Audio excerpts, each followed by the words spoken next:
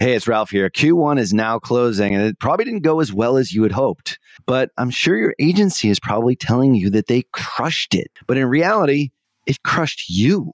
If your agency isn't on the same page as you are, if there's something wrong, but you can't quite put your finger on what that thing is, go on over to tier11.com/apply and we'll set you up on a call to show you a better way to look at your business. Not just metrics that make us agencies look good, but something that actually moves the needle and makes you more money, acquires more new customers, and ultimately achieves your vision. Head on over to tier11.com/apply today. Hello and welcome to the Perpetual Traffic Podcast. This is your host, Ralph Burns, and this is the show where we share cutting-edge strategies in acquiring leads and sales to acquire more customers for your business. And today we're going to be talking about the new strategy, Qasim, the next era of growth, which is called Full Funnel Excellence. That was a great title, by the way. Full Funnel Excellence. Well, you thought of it actually before we hit record. So I'm just going to... I think you wrote it and I just said, hey, good title. That's why this whole thing works. It really does. Speaking of working, you've been working. You were in LA last week at the Driven Mastermind, which is up to 60 members. Everybody like super smart. We've had Jason Fladlin on the show, obviously Molly Pittman. I guess we can lump into that category, considering all the books in your background. Low man on the totem pole. Low man on the totem pole. Good to be the dumbest guy in the room. So that's the room you want. That's the room you want. So coming from the Driven Mastermind, which was a 2-day event in LA this time. It's actually a weekly mastermind. We meet every week, Wednesday for 90 minutes virtually, and then we get together in person every quarter. Cool. Yeah. It's pretty awesome. And then you got another one coming up in Mexico, which Cancun. Yeah, I'm planning on crashing that party. You should cut that. So for the Perpetual Traffic listener, if you want to meet Ralph, come pay me money to be a part of my mastermind. and then you can hang out with Ralph for as long as you want in Cancun. Oh my God. He'll be doing book signings, meet and greets. I almost met my wife in Cancun. Did I ever tell you the story? No. I met a woman from Mexico in my 20s. I met her in Cancun and then we started dating and I got so close. I was actually at the ring shopping stage, which my kids to this day still give me crap about because I've told this story 100 times to them and they always laugh. But yeah, we met in a club in Cancun. So I don't think I've been back since then, Qasim. It's like an Owen Wilson movie. Now you're going to go back and you're going to find her. It's 20 years later and you guys have to catch up and there's some serendipitous thing. And not with my wife. She'd see this head. Which isn't like Owen Wilson movie. It would be chopped off and she doesn't like Owen Wilson at all. All right. Yeah. Well, I would be the Vince Vaughn in the movie, just for the record. Like the really tall, way too loud guy that gets you in trouble. Yeah. He gets off scot-free. Yeah. So there's another one coming up. When is that one? In case people are interested. October 16, 17, and 18. All right. How could they actually go and check it out? Do you have a call to action here? Seeing how we're pitching to start the show. Yeah, drivenmastermind.com. It's $25,000 a year to join. You have to be a 7-figure business. We're keeping it small. We're going to limit it to 100 members. We're more than halfway. We should be at 100 by the end of the year. So if you're looking for a home, if you're looking for a community, a family, a group of entrepreneurs that, we all really do it. It's a group of very real tacticians, people that actually do it on a day-to-day basis. So you can apply at drivenmastermind.com. We'd love to have some like-minded folks in there. If things like typos offend you or you complain about the temperature of the eggs served at the morning for breakfast, don't apply. Leave us alone. But if you're one of those people that stays up at night thinking about how you're going to make $100 million, if you want to be Scrooge McDuck swimming in a sea of cash, because we're unapologetically about just growth, money, power, all the things that you're supposed to be apologetic about nowadays. So hopefully that repels and attracts the right people there. Perfect. That's my sales pitch. That's perfect. If you want to be awash in a sea of cash and you got $1 million plus business, this is the place. And come to Driven Mastermind. I'll tell you, masterminds, maybe this is our nugget for the day because I know you've got a nugget, so you just came from there. But another nugget is join a mastermind, for crying out loud. If you are... Oh, dude, join any mastermind. Yeah. It's the highest ROI I've ever had. Oh, absolutely. There's masterminds for CMOs. There's masterminds for CFOs. There's masterminds for COOs. There's masterminds for CEOs. Cameron Harold has a mastermind for COOs. We should have him on the show. My COO he's a super sharp guy. Yeah. You know who else we should have is Joe Polish. He has a great mastermind, Genius Network. Absolutely, we should. I love Joe. I think masterminds just in general are a great thing. They are typically not cheap. I know Joe's mastermind is not cheap. Driven isn't cheap. Dude, everybody's at the 25 to 30 grand. Yeah, it's in that range. Yeah. I mean, some of them go higher, but you have to spend about 25 grand a year to be in a good mastermind. Although Steve Sims, who's my buddy and also in Driven, he's launching a downstream mastermind for up and coming entrepreneurs. It's like 10 grand a year or something. It might even be less than that. So maybe we'll have Steve on the show. He's been on Perpetual Traffic before. He has, yeah. Okay. Yeah. We'll leave links in the show notes back to Steve's episode. But yeah, definitely check all that out. We'll leave links in the show notes for that. I should get an affiliate link, I think, for Driven. Dude, you should. You know, Perry needs to pay me, I think. After me paying him for so many years, because I was part of War Room, and then I left because it kind of got sucky. And then you joined. And it got good again. And then I was like, Because I joined. Because you joined. And I was like, maybe I should join again. And then they broke it apart. So... That's my whole story. But the evolution of this podcast actually happened from a mastermind. Did you know that? Well, I think you should tell the story. I think everybody should know that if we're pitching masterminds. We're pitching, we're going on and on about masterminds, but that's how important they are. So I was in a mastermind 7 or 8 years ago. Maybe it was close to 9 years ago, headed by Ryan Deiss. It was called War Room, no longer exists, but now it's sort of broken up. They have their own mastermind. By the way, Ryan Deiss is coming back on Perpetual Traffic very shortly, which is pretty cool. So Prodigal Son returns. Yeah, but you guys are like mortal enemies now with competing masterminds. So I still love him. It's going to be fun. Yeah, no, he's awesome. It's funny because I've always been such a fanboy of Ryan, and I just know that I'm the guy that annoys him. You know what I mean? Like, I'm the guy, I don't know if you've seen Robin Hood Men in Tights, but like when the Abbott's walking down the hallway and there's the guy that loves him, he's like, hey, Abbott. And the Abbott goes, I hate that guy. Like, I feel like that's me and Ryan. I have his phone number and I'll call him occasionally, but I'll text him every once in a while. I'm like, is he going to respond? And like, it takes like days sometimes. And he's like, hey, sorry, dude. I was taking a 4-week vacation in Europe. And I'm like, oh, he still likes me. You know, I still have that thing. It's like very strange. But anyway, so one of the most brilliant marketers ever to walk the planet. So he's coming back for that. Perry Belcher, who's pretty freaking smart himself, is the one that runs Driven. So Ryan was on stage at War Room when I cut a check for 10 grand to join when I had 11 grand in my checking account. And I don't know as if we were quite $1 million business yet, but that was the cutoff. But I was interviewed by other people in the mastermind. They're like, yeah, the guy seems cool. Seems like he has enough money to make the payments. So that's how I joined. But at the second show, I remember it was at the Montage in Beverly Hills. This was like the nicest hotel I've ever been in. I was Courtyard by Marriott was about as high as I would go at that point on my budget, which was really nice at that point. And only the first floor. Only the first floor. All right, the handicap unit. And so we're in this hall and he's like, there's 100 business owners. Like, hey, anybody here run a podcast? One guy raised his hand and Ryan goes, I'd like to do a podcast someday. And I was like, So I texted my then partner and then I texted Molly Pittman, who I did know. And I said, hey, Ryan says he wants to start a podcast. Maybe we should start a podcast together.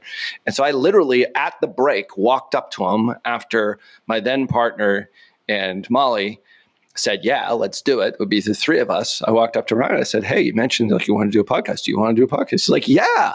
It's like, I don't have to be on it though, right? It was like, oh, no. We'd do it for you. And he's like, okay, great. I got a great person for you, Molly Pittman. I was like, I've already asked her. And she said, yes. She's like, I have no authority in this company whatsoever, which was always sort of funny. But anyway, so we started the show literally like a month after that. So it started from a mastermind. So there's your nugget today on masterminds. Join one. Well, dude, Perpetual Traffic was correct me if I'm wrong here, Ralph, but I've heard enough of the story. I mean, that was the seminal moment for Tier 11, right? That really put y'all on the map and it was responsible for so many other introductions and opportunities. And 100%. I mean, we were doing pretty well before that. We had a really good relationship with some of the biggest gurus in the space at that point, like Jack Canfield and Perry Marshall and a bunch of others. We ended up doing ads for pretty much anybody and everybody that you know that was in an internet marketing guru at that point in time, including Deiss and Perry Belcher. Like we ran ads for Perry and his businesses for a year plus. But it all started from a mastermind. So we are big believers in masterminds. So definitely check that one out. We'll leave links in the show notes for that. Coming back to our nugget, before we get into our episode, what was the big nugget you learned out in LA at Driven? Well, there's 100 million of them, but here's the one that I'm going to pull out because it's the most immediately actionable. We do a session called Tool Time, which is really fun because, there's 100 some odd entrepreneurs in the room, and it takes hours, if not days, if not weeks, to figure out what software you're going to use for specific things. Like when you're really going to school on it or even stumbling upon software, it's hard to know what works and what doesn't. And so we crowdsource it and we just ask everybody to submit the tools that they love the most. And we got at least over 100, Ralph. The list is extensive, but the one that I'm really excited about is called chatbase.co, chatbase.co. And what it does is it allows you to build a chatbot based off of your own proprietary data. So cool. So you add it to your website, for instance, it crawls your website, and then now people can ask the chatbot questions based off of all the content on your website. And the more content robust your website is, obviously, the better the chat base works. And so you're answering questions about products, services, terms, materials, shipping, receiving, and it's unbelievably effective. And what's really cool about it too is it's iterative. So if it says something that you don't like or makes a mistake, you get to see every single chat that takes place. You get to correct anything that it says incorrectly. And then from that point on, it will always respond perfectly. And so if you've got a content-rich website, this is an absolute necessity. I especially love it for e-commerce and SaaS. Because if you have a content-rich website, and e-com and SaaS, the thing that's really obvious, but maybe not so obvious about those things is the transaction actually takes place on site. There's no call, book appointment, schedule. It's like they're going to buy right now today. And if you can put an AI-driven chatbot that's preloaded with all of the information about your specific product, oh my goodness. You just make it easier for them to find than having to sift through things. So I'm not an affiliate. One of our members, I wish I could tell you which member came up with it because I should really, really give them a shout out. Oh, you know what? I think it was Rachel. So shout out to Rachel. And I might be wrong about that. So now I'm nervous, Ralph. But chatbase.co, potentially from Rachel Perlmutter, pretty amazing little tool.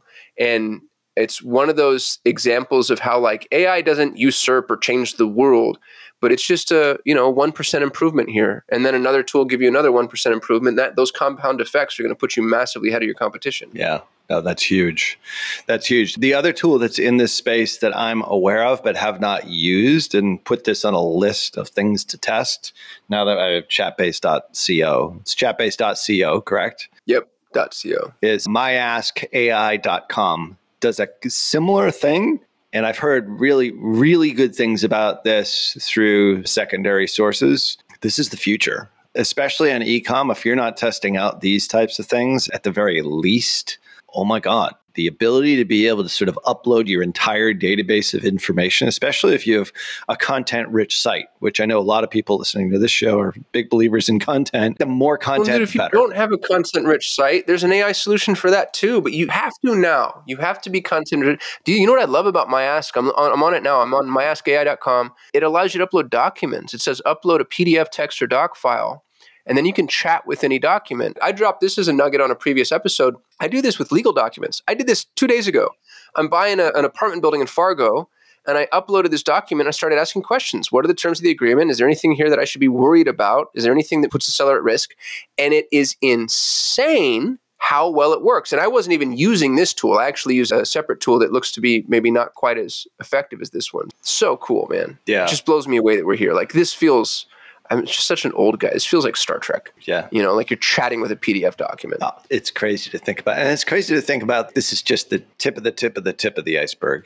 Oh, People are like, oh my God, ChatGPT, AI. Wow, that's amazing. And then they sort of stop and that's it. Like, no. First off, there's not going to be any other public tools released by OpenAI in the future, according to Sam Altman. The point is that just got people. Can you blame the guy? Why would he? Dragged over hot coals and crucified by the angry mob. And he's like, all right, we won't let you see what we're doing. It's not, gosh, man, we just ruined everything. The guy was trying to be open, transparent, honest.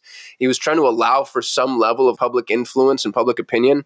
And instead, we just straight up farmer and pitchforked him. It's incredible. And then when you have a conversation with a non-marketing person, it always goes to fear-based, like, oh my God, they're taking over. It's like, oh my God. It's almost like one of those conversations that you don't want to have. Because when I talk about AI, I talk about it like this is transformational, at least for my business in general, certainly on the marketing side.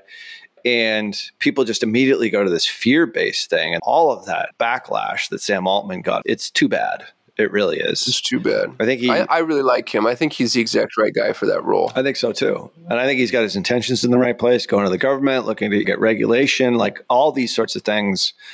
I don't know. He seems like one of the good guys. Hopefully, I used to think that about him. So let's punish him. No good deed goes unpunished. Exactly. That's what we do. Get out. Oh, you're being honest about what you're doing. I'm going to stab you in the heart. But, every other company is building it all in the background, and they're doing it in the fastest, cheapest, most dangerous way possible. And we reward that. Yeah, it's unfortunate. But anyway, the tools that are there right now, we'll leave links in the show notes over at perpetualtraffic.com. Make sure that you go watch us. Watch us on YouTube. We're almost real time here with these episodes. I'm pretty excited about this. And you just reminded me that we also are distributing Perpetual Traffic episodes and shorts and mids, I think they're called, over on Solutions 8. So check out the Solutions 8 YouTube channel. You guys are doing that as well. This episode, when it is released, it should be released on YouTube at the exact same moment. We've been trying to get to that point. Thank you, Tier 11 marketing team, for finally getting your shit together to be able to do it. perpetualtraffic.com/YouTube. We'll obviously leave links in the show notes, but that's pretty self-explanatory. perpetualtraffic.com/YouTube. We are going to get into today's conversation about the next era of growth, full funnel excellence, right after this quick break. You're listening to Perpetual Traffic.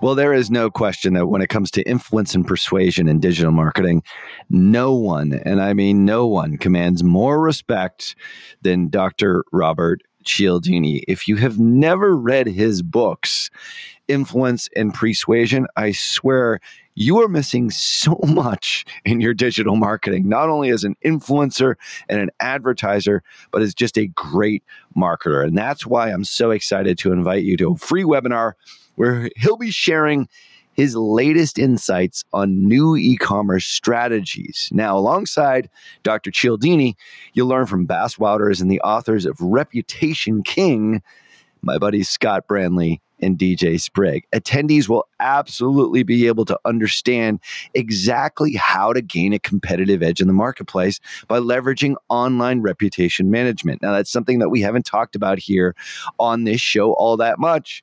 And it's more reason for you to register for the webinar here, which is completely free over at reputationking.com/PT. So join us on April 18th from 12 noon to 2 p.m. Eastern. That's 9 a.m. to 11 a.m. Pacific for you West Coasters by registering at reputationking.com/PT. Once again, that's reputationking.com/PT. Cialdini has been a huge influence on me, and I can't wait to see how his new e-commerce strategies resonate with you and how they affect your business in a positive way using reputation management. Make sure that you register for the April 18th free webinar at reputationking.com/PT. All right, so we are back. Today we're talking about full funnel, and this is an offshoot of the explanation I had on the Meta Performance Marketing Summit out in San Francisco, which was a lot of revelations that were out there, I think, for me. And I think it was a different way of looking at what we are doing currently when it comes to media buying. And little did I know that we were actually doing a lot of it already. I don't think the team really realized how impactful it was for individual customers. And what I'm really talking about here is the over-reliance on the website conversion type of campaign when it comes to Meta. And this does relate back to pay-per-click advertising, Google, high intent-based keywords, a lot of that. And then how blending that with Performance Max, for example, is sort of the way of the future. What we are seeing now is that, and Meta did a pretty good presentation on this. I'm sort of going to bring it back down to like the level that, okay, this isn't just for enterprise level businesses to do, which is starting off with sort of a 3-tiered way in which to approach cold traffic to bring them into your funnel, which they call full funnel. And it's not just website conversion campaigns. It's not just high value or high intent in the PI lawyer space, car accident attorney, Albuquerque, New Mexico keywords. Like those are conversion campaigns, high intent, people who are looking for something and are very easy to convert, but there's only so much volume. And what the big brands have found is that when they start to combine 3 different types of campaigns together, it not only powers the conversion campaigns more effectively, but it also expands the market. And then they can finally reach scale. And so, isn't that interesting, dude, that you can, and that's something that I think we as marketers don't acknowledge, at least small business marketers don't acknowledge often enough. You can create a market. Big businesses do this all the time. Apple did this. Apple created a market that didn't exist. Apple sold more in AirPods than Twitter's gross revenue, Netflix's gross revenue. Like, unbelievable. And I might be misquoting that, but I'm getting the gist right. Probably close. And before that, there was no market for AirPods. Like, people spent $10 on headphones, $30 if you were insane, $200 if you were a Dr. Dre fan.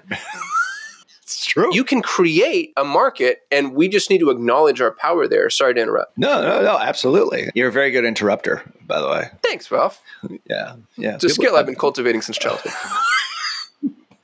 No, I think it's, no, you're absolutely right. And I think that's how you have to think. And you're like, oh, well, you know, I'm a director of marketing. I'm a business owner. I'm not an Apple. I beg to differ, actually. I think you can learn lessons from the Apples of the world, from the Athletic Greens of the world, from the Sephoras of the world, from some of the examples that Meta used were major brands like Allergan, which has Botox, and a couple of other brands. These big brands are doing something right. And they're not Look at what just... Blue Apron did. Do you know who Blue Apron is? I do. Here's the thing that pisses me off about Blue Apron. I understand when you send me meals, like Freshly send you cooked meals, and then I take them out and I put them in the microwave or I put it on the stove, and then I get to eat that meal. Blue Apron sends me the ingredients to a meal that I then have to cook. It's like, you do the hard work. We'll do the easy, the easiest part of this whole thing, like going to the store and putting it all in a bag. Yeah, we're going to do that part and we're going to sell it to you.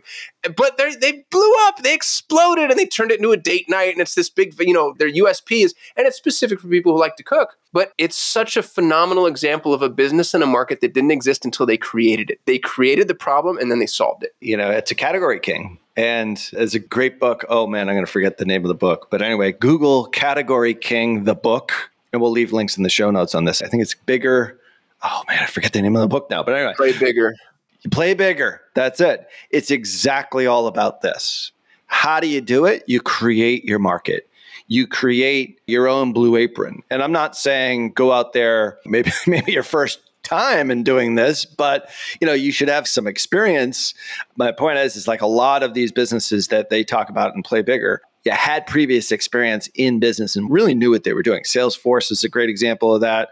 Obviously, Apple is a great example of that. Blue Apron is an example of that. They use a lot of different examples. It's a great book. I've had my team read it. We've talked about it. How do you actually do it, though? This is sort of the advertising and getting the word out there part of it. So this is sort of an inflection point and a big opportunity in the market right now that we are seeing, and then we're also seeing for our individual customers that we're testing this. I wouldn't even say testing it with custom. We've been doing it for over a year now, and it's absolutely taking things from hundreds of thousands of dollars in ad spend to millions of dollars per month in ad spend by doing this very thing, which we're going to get into in just a second. I should say that we do have a download of this, a lead magnet that you can get over at tier11.com/brand building. That's tier11.com/brand building. We'll leave that link in the show notes as well. I'll actually show you a case study where we actually did this exact thing. Let's get into it here of exactly what I'm talking about. Hopefully you can still see my screens here. So we've reached an interesting point right now. So we've got the economy that's under pressure. I know you think the sky is falling. I don't think the sky is falling. Probably will fall sometime in 2025, though, the way that things are looking. Economy's under pressure. The ad ecosystem is changing. Policies, you've got privacy, you've got new platforms that are coming out that involve a hell of a lot of AI, a lot of machine learning. There's less for media buyers technically to do. So the ad ecosystem is definitely evolving. And then there's an opportunity here to increase focus on value. Marketing budgets, especially now because maybe the economy is under pressure, marketing budgets are definitely under the microscope. What we're seeing is a reallocation or sort of a shift in spend from pure bloody red ocean conversion ads to top of funnel brand awareness, consideration, and awareness types of ads, and blending the two together. And that's really what this is all about. And Meta calls it full funnel. Not necessarily in love with that term, but it's one of the biggest things, I think, in media buying that we've experienced in the last year. We didn't even realize we were doing it, Qasim, which is crazy. So what happens, though... Don't you love that when you catch yourself doing something right? Yeah. You're like, oh, like, huh, look how smart I am. that actually makes sense. Jeez. Yeah. You know? Maybe I should do this for a living. Right. You know what? I mean, we have so many accounts that we deal with. This was happening in accounts I didn't even realize it was happening. Like the media buyers are doing it on their own. Yeah. Which is even Dude, better. that's the thing about best practices. They're generally intuitive. It's generally the thing that somebody who does it for a long enough period of time would naturally default to. And it's only like bureaucracy and micromanagement that veers them off of course. So because y'all are strategist-led, which is the right way an agency should be led, by the way, you end up with natural best practices. And then this is the thing that always pisses me off. Then somebody else comes along and just defines it better. And they get to look like they invented it. And I'm like, I've been doing this the whole time, but you named it and came up with the graphic. And so now all of a sudden you own this shit. And I have to pretend like we follow you. But yeah, I think that that's an important note, especially for CMOs and director of marketing. If you're not strategist-led in an ecosystem like this, you're going to get into a lot of trouble because the people doing the work should be the ones making those very specific decisions. Hopefully this example lands properly, but I have some family that are in the U.S. Special Forces, and they talk very often about leadership from the front. If you're actually your feet on the ground, you should be the one making the calls, not whoever's in the air-conditioned bunker looking at satellite photos because they just don't see it. And very often, that's how businesses are run. Yeah. No, I 100% agree. And we talked about one of these case studies with Kobe the last time he was on the show. And this was actually it. That's when I kind of pieced it together. I was like, well, I went to this conference and I said, fundamentally, this makes sense. But where are we actually using it? And then I went back and I looked and I was like, oh my God, we're already doing it, which is great. And then my job is then to celebrate the innovation at that forward-facing level, like the people that are in the trenches. You know, they're out in the field. They're doing the work every single day. They're trying to figure out ways to scale and grow clients and looking for alternate ways to do it. They stumbled on this without really realizing it was a thing. You know what I mean? And then it's my job as the CEO to say, okay, look at what our team has done. I'm going to label it and package it and put it together in this presentation, which is basically what I did before the entire group last week. I said, guys, this isn't like a big shift. We're already doing it. I'm just labeling it full funnel, or Meta is labeling it full funnel. And what it really is this flywheel effect that you're seeing on the screen here. And, you know, if you're listening to this, I would highly encourage you to go over to perpetualtraffic.com/YouTube, watch the YouTube video on this, because this is important stuff. This is where the puck is headed. If you're not doing it, you're going to be left behind, and you're also going to be paying a ton of money for your ads in a very competitive bloody red ocean, another great book, Blue Ocean, Red Ocean, that you're just not going to be able to scale. And that's why our media buyers started to figure this out. They reached this point where conversion ads, we already hit all the people that were ready to convert or in that moment of truth potentially. Now, This can be related back to Google pay-per-click with high intent-based keywords. There's always a constant flow of new people that will go into that audience. But as the next graphic shows, you won't really be able to scale. You'll reach a certain point where you have a ceiling. No matter how great you are, no matter if you're John Moran or you're anybody on our team, or you're just starting out on Google Ads, you will reach a ceiling in that market. And you reach a ceiling inside Facebook and Meta just using conversion ads. So what we're talking about here is this flywheel effect where you use awareness, use consideration, you use conversion, which then creates sort of this equity, brand love advocate. And it's a virtuous cycle. It's a true flywheel. Then brand fuels the performance. And as an example of a customer right now that we'll talk about here in today's presentation that understands this fundamentally and hired us specifically for this once they got other ads optimized and in the right spot. Does that make sense so far? Yeah, I love the line, brand fuels performance. There's a lot that's being said there. It's the type of thing that you'd want to print out and put up on your wall if you're a CMO. Brand fuels performance, because it means that you need to be approaching things brand first. And that doesn't mean branding. There's just big differences there. But if you're trying to adopt a single paradigm, that would be my battle cry just in this particular instance, brand fuels performance. Did you make that up or is that Meta's? I would like to say I made it up. But dude, patent pending. Ralph Burns. Hashtag TM. I had my admin put the slides together. I think she actually took it from Meta. Dude, I take credit for everything my EA has ever done. If my EA does something, in my mind, I did it. I'd like to think she thought of it. I have a feeling he actually took it from Meta, but that's all right. Brand fuels performance. You like it. It's a good tagline. It's a good rallying cry. And so we're going to get a little academic here. So we're going to get into the why. If you're not watching, if you're listening, go to YouTube because this is very visual, the slides that Ralph is sharing. Yeah. So there is a study that I give credit where credit's due. One of our directors of performance actually found this study and sent it to me before I went to the Meta Performance Summit. So he had already read it. It was already sort of thinking this way.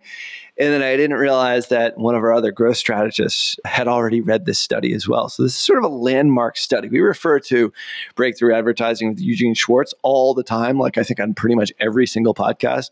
This might be one of those studies that we refer back to all the time. And it's from Les Binet and Peter Field. And we'll leave links to it in the show notes. It is very long. It's a very long academic paper. There's actually a PowerPoint presentation you can download and take a look at it. But here's the effect. So if you're watching this on YouTube, to maximize profits, brands need to think both short-term direct response and long-term brand marketing.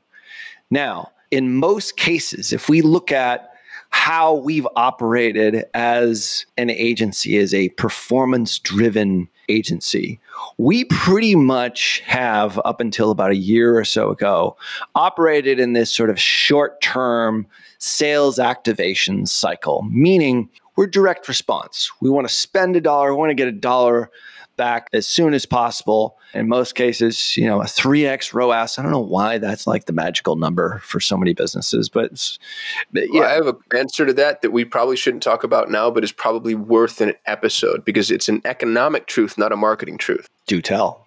I'll try not to derail you, but basically 3x. 3x is generally speaking where A, a business that's producing its own products is profitable, and B, where a business needs to be profitable in order to compete with the overarching market. It's why dropshippers got pushed out. The 3x ROAS, and I hate ROAS, as you know, but a 3x ROI, let's say, allows for the necessary expenditure from a cost of good and marketing perspective in order to earn a client and still break even. So 3x ends up being just kind of the ubiquitous truth. And dude, it's almost across all industries. Some very distinct exceptions like supplements are always high margin, but anything that has manufacturing and distribution involved, you're usually looking at a 3x ROAS before you break even. Yeah, it's true.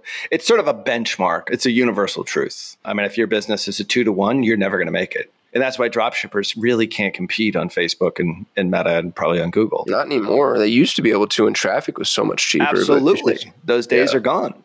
Getting back to this study. So Les Binet and Peter Field, we learned that sales activations, which is sort of this blue line, this blue sort of jagged line that you see here, produced big short-term effects. You can get to a level of scale running website conversion campaigns, swapping out your creatives, doing creator content, UGC, doing all the tips and tricks like separating out your levels of traffic, enhancing your sales funnel, increasing your CRO, doing all that sort of stuff. You can do that. You can reach a level of scale using that on the Meta platforms, doing high intent based keywords like in the personal injury niche, car accident attorney, Scottsdale, Arizona. There is a level of traffic and a level of scale which you can achieve by going after those short-term sales activations.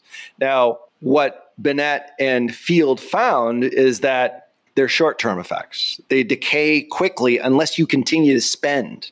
There's no residual effect. It's like if you're running an ad and you're a PI lawyer and somebody clicks on your ad, there's really no brand. There's no long-term effects. All they're looking for is a solution in the here and now. That prevents a business from scaling. The combination of the two is where the real sweet spot is. And that's what they really wanted to study. In theory, Binet and Field said, okay, well, this in theory makes sense, but let's go out and test it. So they developed a framework for thinking about marketing effectiveness by looking at 996 campaigns. Okay, this is through multiple platforms over 30 years. This predates like Google pay-per-click and Meta ads for damn sure, covering over 700 brands in 83 different categories. And what they found is that the effect of brand building is much more longer term and it decays more slowly and it actually accumulates over time to drive long-term profit and growth. So if you're watching on YouTube, you can actually sort of see the effects of this. Brand building in combination with activation or conversion campaigns start to produce long-term gains in sales. But it also that is a really impactful transition you just made, Ralph. We can't just glaze over that comparison between what happens between sales activation and brand building. If you're not watching, the sales activation is a muddy hill. You climb up, you fall down. You climb up, you fall down. You climb up, you fall down. You climb up, you fall down. You never make any real progress. And then you compare that and it's overlaid to brand building, which is now a staircase. And you climb up, up, up, up, one step at a time. Yeah. And this is what, in the conference that I went to, the Performance Marketing Summit, they actually used examples of this. And how do big brands like Allergan, now Athletic Greens, Kate Spade, how do they scale? They don't do it by living down in best cosmetic for rosacea keywords. Yeah, they do all that. They compete down here, but what they do really effectively is they build this stuff. And you can see the brand building sort of gains over time. They build their own individual unique brands so that what happens is that the long-term gains in sales actually reduces price sensitivity. You're no longer trying to compete against who's got the lowest price in that high intent-based keyword phrase world on Google or website conversions for your coaching program on Meta. You're competing against every other coaching program, not only people that are directly competing against you for your type of coaching, but every coach everywhere and all the personal development people. It's a bloody red ocean. And you can only reach a certain level of scale with those types of campaigns. And the big brands realize this. And so Binet and Field, they did this study and they realized that brand building starts to outperform sales activation at a certain point in time. And they say it's about 6 months. So when we were talking to a client of ours who spends millions on sales activation ads, both Google and on Facebook, they're like, we have reached a point where, and our team is really, really good at this, really good at lowering their cost per acquisition, scaling as much as we possibly can, Google and Facebook together, booking as many appointments as possible. We're using offline conversions, obviously. In their case, it's procedures sort of at the back end. There's a lot of ways in which you can build a business. And it's a very successful business. They are an 8-figure plus business, but they reach this level of scale. They reduce some costs, but they can't get to that next level until they do this. And they realize it and they understand it. And they're a very mature group of individuals who understand marketing and they understand really this study. They realize that the big brands don't muddle around in those lower echelons. Yes, they have the sales activation campaigns, but they combine it with brand building. And at a certain point, like I said, right around the 6-month mark, when you do both of these things together, all of a sudden, that's when you really start to scale. And we see it all the time in the personal injury law niche. So personal injury law is one of those bloody red ocean areas. And I've used that as an example here. But at a certain point, when we start to activate both brand building and high intent based keywords at about the 3 to 6 month range, all of a sudden the brand starts to drive a lot of the brand searches, trade name searches, product based searches that through awareness and through the top level campaigns, the awareness and consideration campaigns, now they're the ones that are being Googled, all right, as opposed to the very competitive car accident attorney Albuquerque, New Mexico keyword. Instead, they're now Googling the actual name of the law firm. And that's the reason why you see so many PI attorneys have billboards, do a lot with TV. They get this.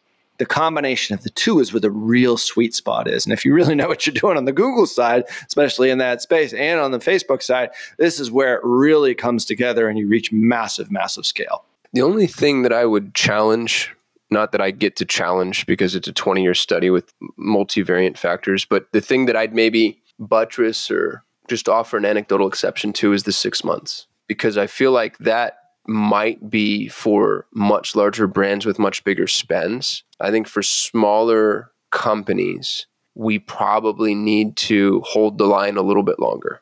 When Solutions 8 started really investing in brand building, I don't feel like I got a tangible, measurable return for the first year. And so for the CMOs and director of marketing, if you're out there and you're spending less than $100,000 a month, which by the way, is even that's not a lot, but I don't think anybody should look at a 6-month timeline and think like, 6 months in a day, it didn't work. I think that it's time or money. If you can spend the money, then you don't need to spend the time. If you can't spend the money, then you have to spend the time. That aside, dude, I'm with you. I think that this graphic should just be on the homepage of every marketing agency's website. This is the approach that we have to take. We're talking about best practices. This is the prerequisite. Yeah, 100%. And one of the examples that Meta used was the Allergan brand. They had 2 different brands. They had Botox and Juvederm. What they found is that they reallocated their spend to from solely conversion-based campaigns to more of a balanced brand awareness, top of funnel consideration, which is basically an opt-in or maybe for a coupon, something sort of mid-funnel, a transitional call to action, not the ultimate call to action, or the ultimate event, which is purchasing the product. So what they found is that when Botox started switching from pure conversion campaigns to a little bit more on the brand awareness side and then the consideration side, they realized that it didn't work quite as well because they already had brand awareness. But for the Juvederm brand, it worked like magic because Juvederm didn't have the brand awareness. You needed brand awareness and you needed some consideration to slowly entice or at least introduce people to the brand. And that's where the sweet spot was. So, yeah, well, and you can overdo it on the brand. I call this the Geico effect. I think Geico has destroyed their brand. I think the way that they've just carpet bombed. The issue is it's become white noise. You know, you just do not pay attention anymore. Not only that, it's just kind of annoying. So I think you can overdo it on the brand. I think that there's a healthy balance. The reason we're having this discussion is because it's 90-10 the wrong way. It's 90 direct response, 10 brand building, and we need to be somewhere in a more balanced arena. Yeah. And I don't know what the exact percentage is, but in this case, and take this with a grain of salt, because these are much larger brands, all right? We are extrapolating large brand building activity to your business. You might be a director of marketing with a couple $100,000 marketing budget and a multi-million-dollar business. The point is like we're comparing you to billion-dollar brands here. So you have to sort of take that with a grain of salt. What is the percentage mix? What Bennett and Field found is that it's about a 60-40 mix when all is said and done. It's about 60% on brand building, 40% on activation. I don't know what the exact percentage is. And it's certainly for tier 11 clients, it's not that. It's much less. It's maybe 20 or 30 or 40%. And we'll actually see an example here in just a second of an actual customer of ours where we broke down like all right, brand awareness, consideration, action on their Facebook ad account, and sort of figured out, okay, what buckets does this fall into? So depending on your brand, depending on a lot of different things, there's a lot of variations here. And the point of this whole exercise is for you to start thinking slightly differently about how you do things and how you market yourself online. So bottom line is this. So adding brand to your mix accelerates the impact of your marketing. You get 100% greater reach. You get greater organic search lift, okay, which makes sense. People are searching for you a whole lot more when they see these top level ads at a very high level brand awareness consideration phase. And you get incremental sales. That's the whole thing. Otherwise, we wouldn't really be talking about this. It was just brand building for brand building. Oh, just build brand and measure your impressions and your reach. And no, we're talking about like, is this moving the business forward? That's the difference between, I think, branding conversations we might have had in the past and brand building in concert with or in association with, in a blended fashion, activation campaigns, which is conversion campaigns. If you're doing brand awareness, obviously you're going to get brand lift. So it's sort of an obvious thing. One of the most important things, and we spoke to our customer about this, and I felt it was an impactful slide, is that they're a publicly traded company. So they want to get to the level where they're one of these elite top brands, and they absolutely will get there because their product is so damn good. But there is a lot of big competitors in their space. So what do you do? How do you do this? And they are very much on board with it because they're very forward thinking, especially the CMO is. And the point is that people who do this are businesses that have powerful brands overproduce. They exceed not only the competition, but also the benchmarks that we have for growth in the stock market, which is the S&P 500. So powerful brands deliver stronger shareholder results, outperforms weaker competitors, as well as the S&P. And we see the S&P here, powerful brands almost doubling the output as far as shareholder return goes than the S&P 500, just because they're doing this kind of brand building. Now, this is a study from Meta. It's this Kantar custom meta analysis. We'll leave links in the show notes for it. But my only question here is, how are they defining powerful brands? Like, what are the parameters by which they've decided to tranche these? And I'm not challenging them. I just think it would be really helpful to know, because if I were a CMO, I'd want to reverse engineer this and say, okay, well, what makes a powerful brand? Yeah. We'll leave links in the show notes to this study here, the Brand Balancing Act, to answer that very question, because I think that's a very good question. So we'll leave links in the show notes for that. So the point is like, we're reinforcing the idea that brand is actually where you really want to go on all this. All right, so far we've talked about awareness, consideration, conversion campaigns and what the difference is on those.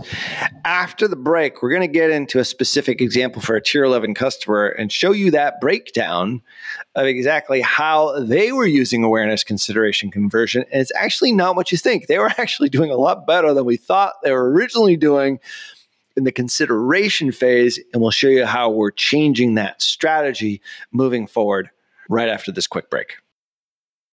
Hey, do you want to work with the best client-focused agency in the world? I mean, one that helps purpose-driven businesses achieve their vision? Well, it's time you check out Tier 11 as a career choice. Right now, we are hiring for a lot of different positions, but the most important one right now is our client success owner.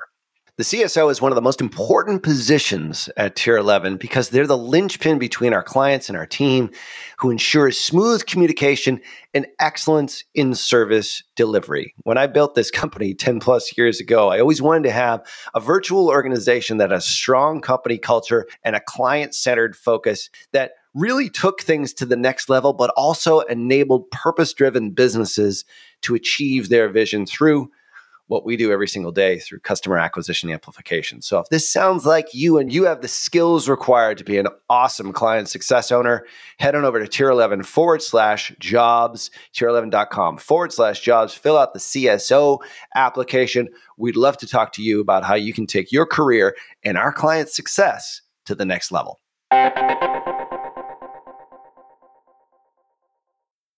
So this is an example of one of the customers that we have right now and sort of where they're at and what their spend is. Obviously, they spend a fair amount on Facebook. They spend a lot more on Google. But if we sort of break down their last literally 60 days of spend, what we find is that they're actually doing a pretty good job. They actually have some consideration campaigns, but this is where the rubber meets the road, especially if you're a Meta advertiser, is awareness is reach or brand awareness campaigns, and you test for things like recall and awareness, and your targeting is typically very broad or very large lookalike audiences. So you're trying to hit as many people as possible with this top of funnel, very, very, very top of funnel, not call to action, just helpful, useful content, or to the type of content that is the founder's story, like a tour of the facility, how they do what they do and how they give back to the community. Like really top of funnel,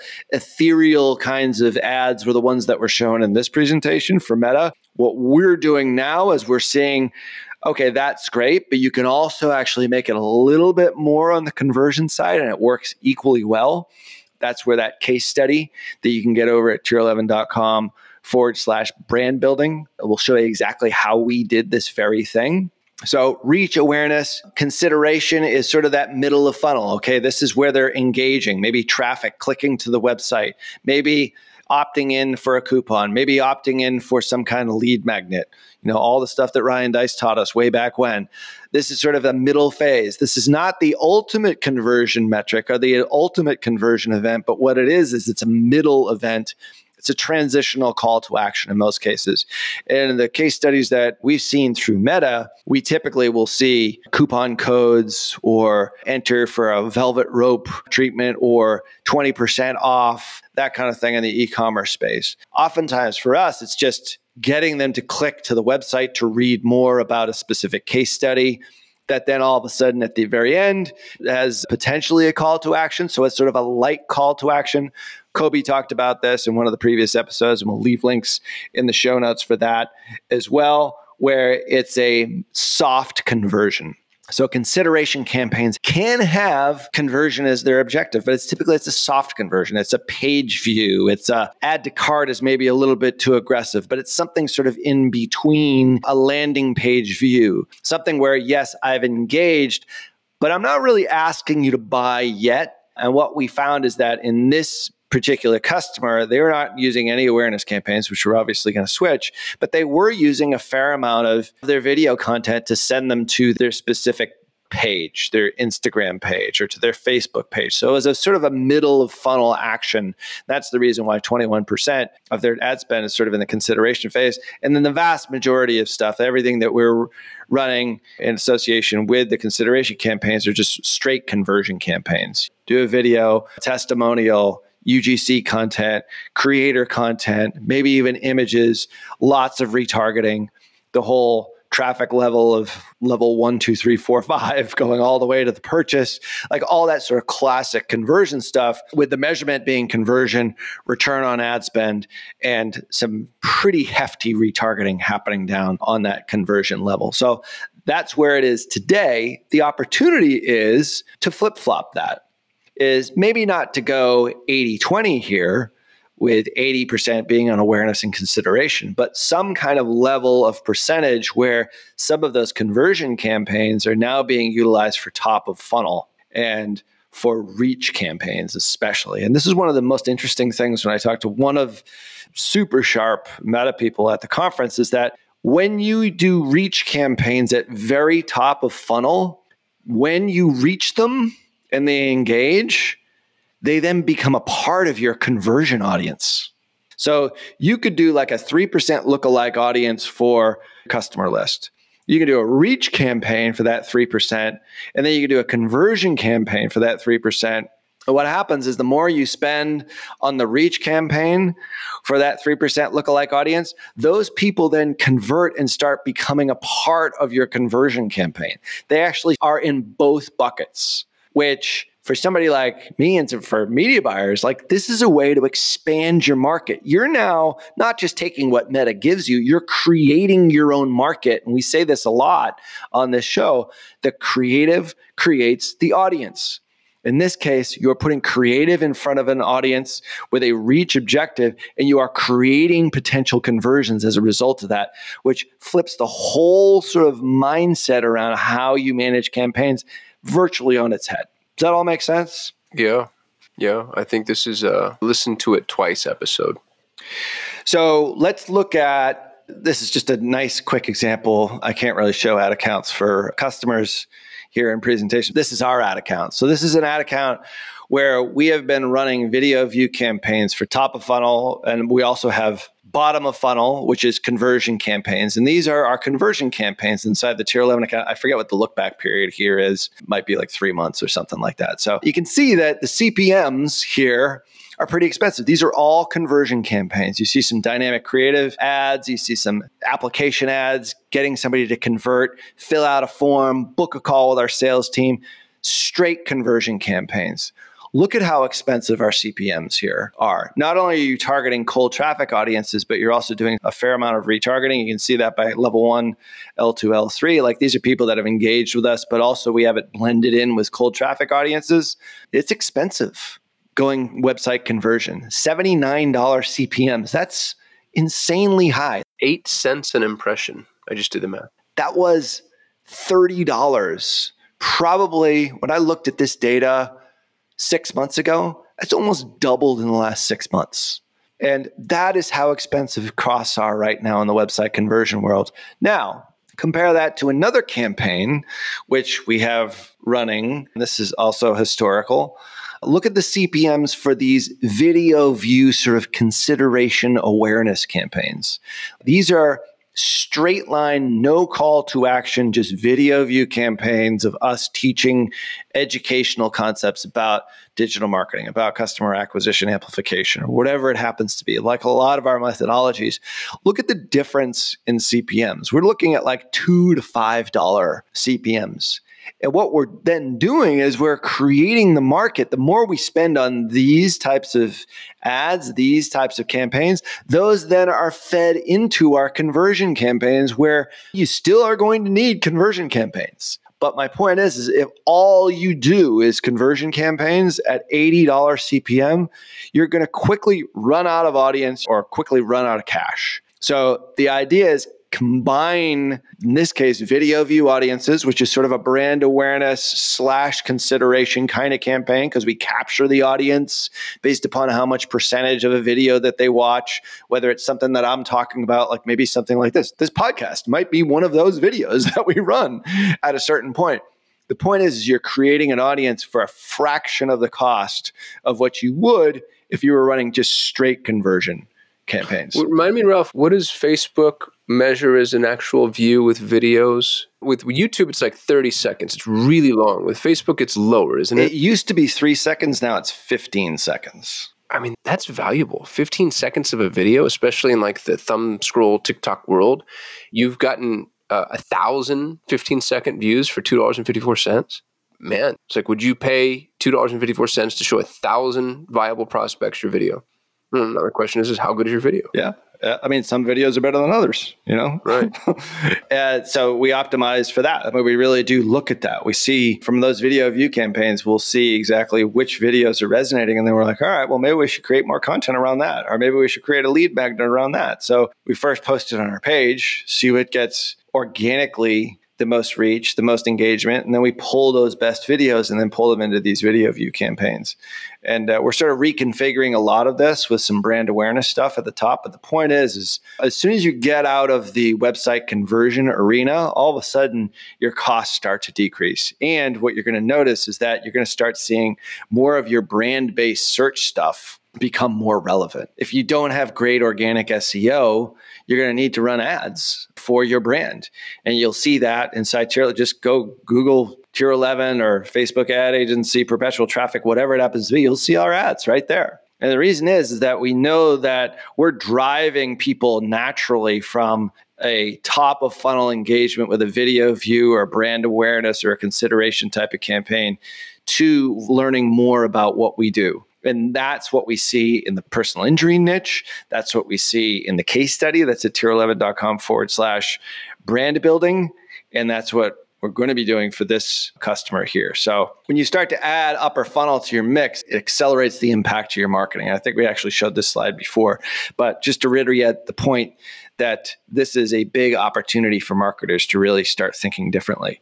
Now, this slide, especially if you're watching on YouTube, I highly encourage you to get this as well. Perpetualtraffic.com/YouTube. We're throwing out a lot of URLs here, Kasim. But this is an important slide because what happens when you run a website conversion campaign is that, let's say you're in a 1% lookalike audience for your buyers who have bought from you the last 90 days, which would be a great lookalike audience in the United States, maybe the big six, whatever it happens to be. If you run a website conversion campaign, what Facebook will do is they will focus in on the people that are most likely to convert in that lookalike audience. So follow me on this one. So if, let's say, that audience, depending on what your age demographics are, what your country is, let's say it's a 1 million person audience. Facebook or Meta will focus on the percentage of people, which is maybe 1%, maybe 10%, maybe 5% of that 1 million person audience who are most likely to convert based upon their previous behaviors. So let's say somebody in that audience, you don't use exclusions. You don't exclude people who have visited your website the last 180 days. You don't exclude all of your customers from your customer database. You don't exclude people who have liked your page. You don't exclude people who have interacted with one of your videos in a video view audience. If you just go after that lookalike audience, Facebook will circle the wagons on the people that are most likely to convert. And a lot of times, those people that are most likely to convert are customers who already bought from you. But at a certain point, you run out of those people in that audience, which means you then need to change up your front-end creative, change up your messaging. You're in this constant battle where you're constantly shifting stuff out, which is fine, which you should be doing. You should be freshening up your creative. If you run a creator content video that's been converting for a while in that lookalike audience of 1 million people, at a certain point, that performance is going to tail off. You will need to take and revise that video, have new videos at the ready wait. Maybe it's the same messaging or similar messaging. The point is, Facebook circles the wagons on the people who are most likely to convert with a website conversion campaign. Not only the people that have already taken action that are similar to a conversion, but also people that look like those people. The big difference is as soon as you switch to the right, you can then create your audience. And all of a sudden now it's not just this tiny group of individuals that Facebook will target. You will now expand your audience to people who had no idea who you were. And then they become a part of your website conversion audience. So attention doesn't discriminate between upper funnel brand and lower funnel performance. But the point is by doing this strategy, you're expanding your audience and not getting the same people over and over and over again. So by increasing the reach potential here and by using other audiences outside of just website conversions, the audience exhaustion and point of diminishing returns will be reached later, and it will result in a more efficient spend. You'll basically have a longer runway as soon as you start combining conversion-based ads with brand or awareness and consideration campaigns, blending them together. And what we've seen in our case study is this is absolutely the case. So this is yet another meta slide here, is that by combining multi-objective buying, that's the real key. So what you're doing is you're combining performance with website conversions, with reach and brand. So you're converting new customers in the long term, going back to the Binet and Field slide, and you're getting additional sales through loyalty effects.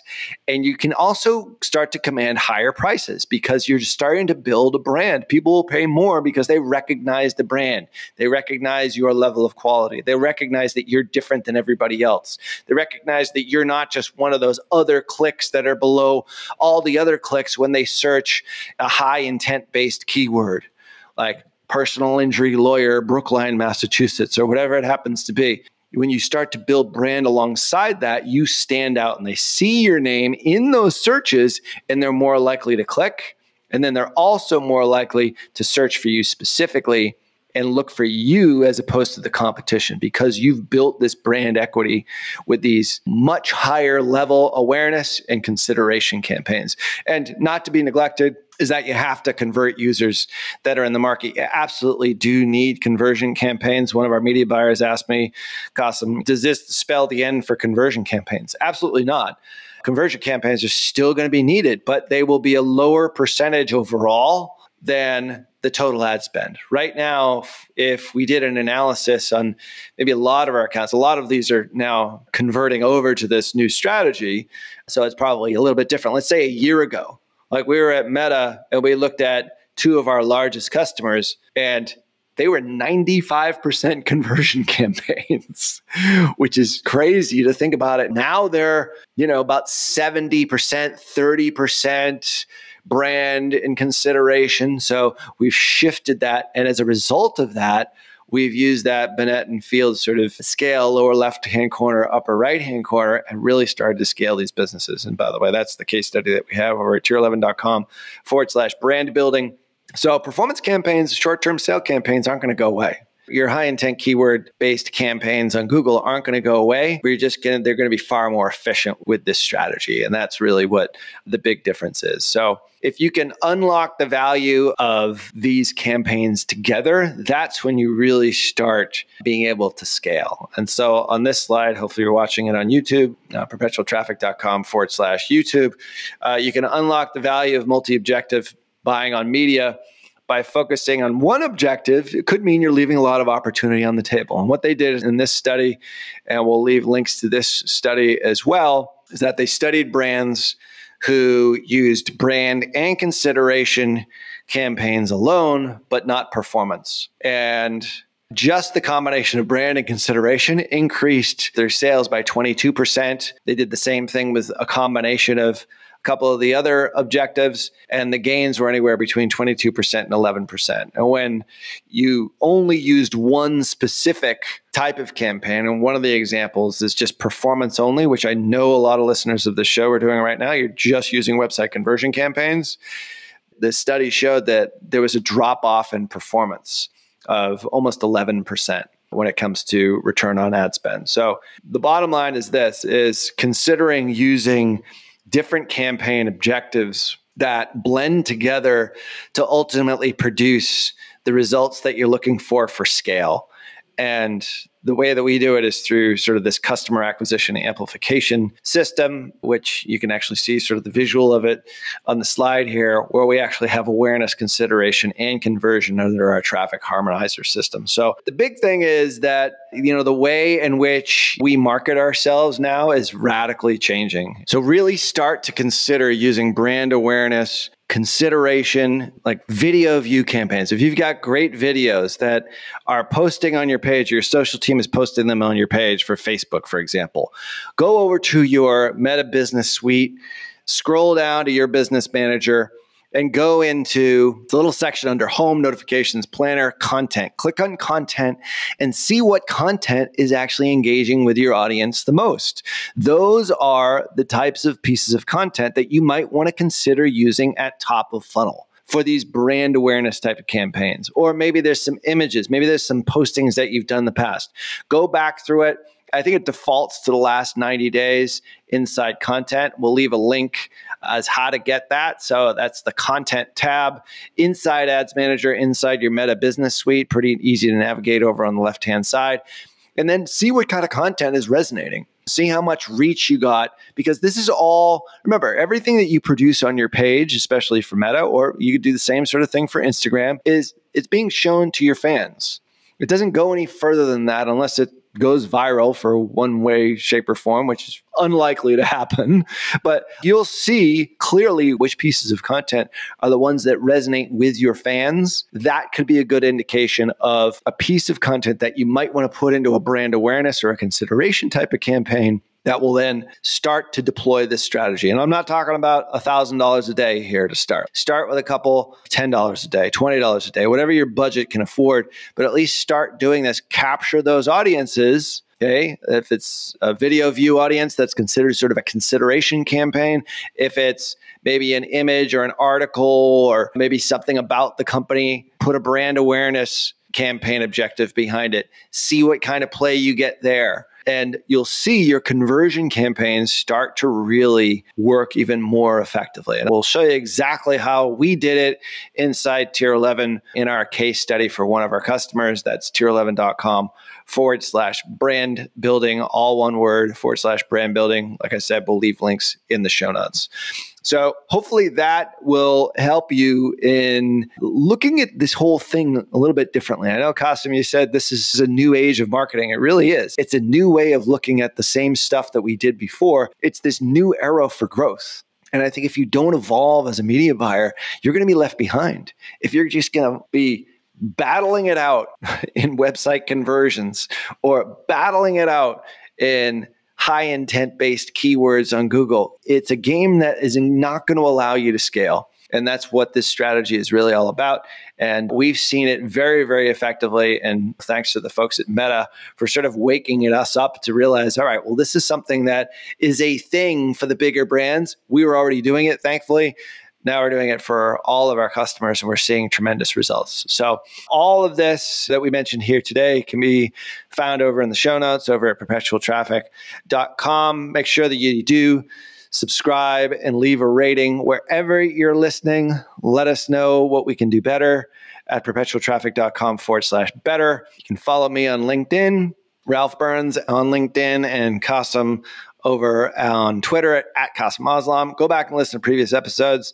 Like I said, check out our YouTube channel if you're not watching already over at perpetualtraffic.com/YouTube. We've gotten a lot of great feedback about that for episodes just like this, where we can really help you to scale and grow your business, doing it a little bit more visually through presentations like this. And obviously, YouTube is a great place to go for that. So perpetualtraffic.com/YouTube. We'll leave all the links in the show notes at perpetualtraffic.com. On behalf of my awesome co-host, Kasim Aslam. Peace. Until next show, see ya. You've been listening to Perpetual Traffic,